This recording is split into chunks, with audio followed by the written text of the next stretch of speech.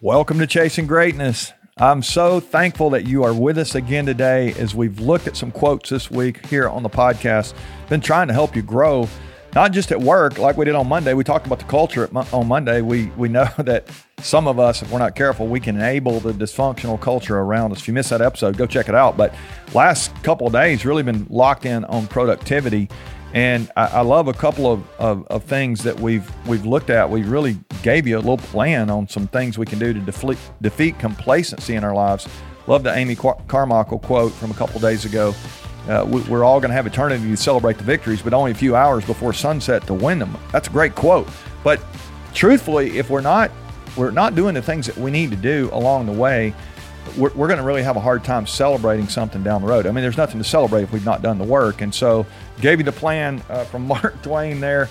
And then yesterday we talked about Angela Duckworth's mindset of gritty people training at the edge of their comfort zone. I hope you identified an area where you need to be more gritty, and you've even got yourself a way to practice that. Well, today, this will tie into that same mindset. I've got old Zig Ziglar's quote, if you're not willing to learn, no one can help you. If you're determined to learn, no one can stop you. And I think there is this unstoppable spirit to people who are teachable, people who are learners. We say leaders are learners. I love that mindset. That quote again, if you're not willing to learn, nobody can help you. No one can help you. I mean, if you're not a learner, you're going to get left in the dust when it comes to chasing greatness. You're never going to achieve your very best if you're not willing to be growth-minded and a learner. My friend Mark Miller always says your capacity to grow determines your capacity to lead. That's so true. Really big people, they grow big stuff. And so what are you doing to learn today?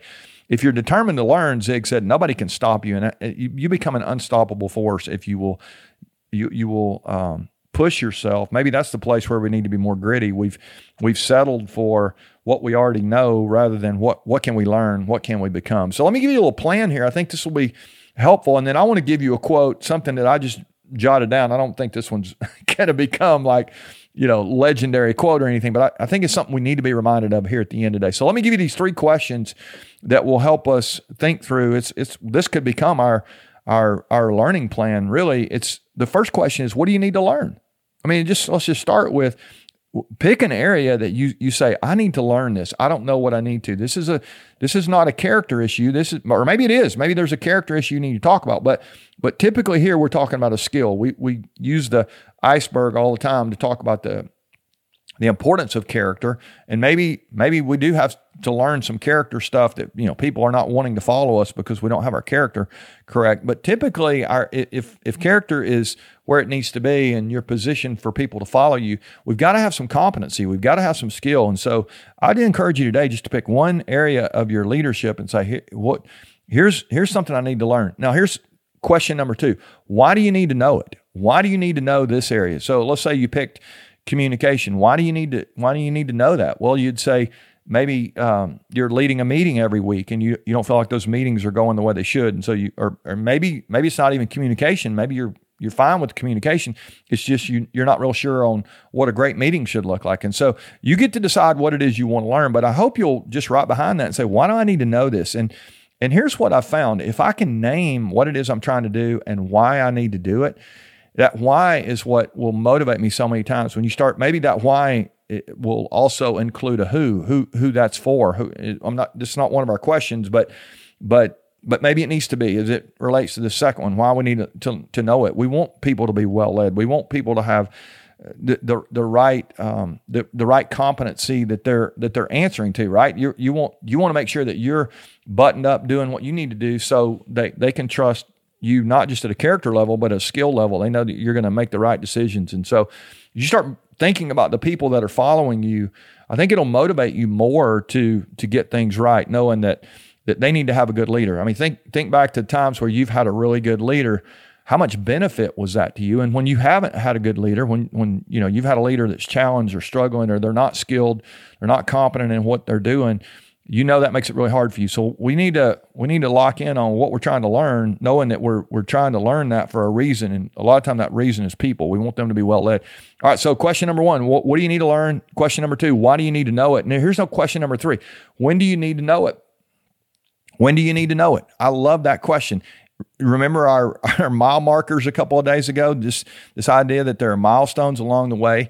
What would happen if you said, I've got to know how to lead meetings better, but I want to do that within the next 30 days. And so now there's a sense of urgency, really kind of ties all this back together, back to Amy Carmichael's, quote from a few days ago. I mean, if we don't lock in today and try to win today, and what would that look like in this area? This is a place that I want to learn. I've got a reason that I need to know it, and I've got a time, that I need to know. I think one of the things that's so powerful about education, you think about if you went to college, there's a class, and that class leads to a final exam, usually at the end of the semester.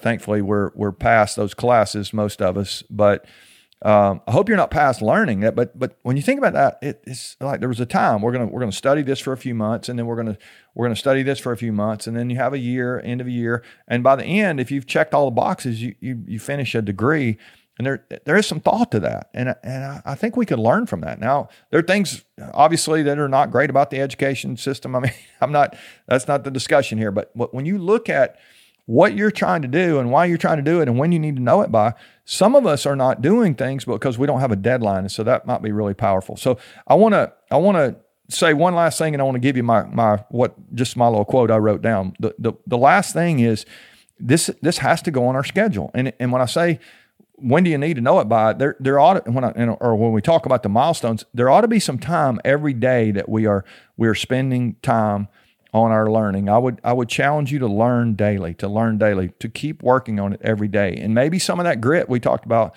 from Angela Duckworth's quote a couple days ago, some of that is necessary. We need that. Well, here's my statement to you at the end as it ties all this together. Scheduled learning is a force multiplier. Random learning is a deceiver. Scheduled learning is a force multiplier. Random learning is a deceiver. Let's talk about just a second before we leave. Scheduled learning, we say all the time, noise is going to make it onto your calendar, whether you put it there or not. Quiet will not. And most learning happens in quiet. It doesn't happen when things are noisy, when we're scrolling and screening and emailing and detailing. Those things are great, but scheduled learning, if we can put it on our calendar, doesn't have to be long, a few minutes every day, a chunk every week. We have scheduled learning. It becomes a force multiplier. Random learning, though, is a deceiver. What do I mean by that? So many times I'll hear a quote there, or I'll read a book, or I'll get a little info, or I'll hear somebody make a talk, and I'll get these little snippets, these little random, ideas, and the next thing you know, I'll deceive myself into thinking that I'm growing. And I may be growing some. I mean, I am growing. I'll say I'm growing sporadically at that point, but scheduled learning is a force multiplier, because scheduled learning is strategic learning.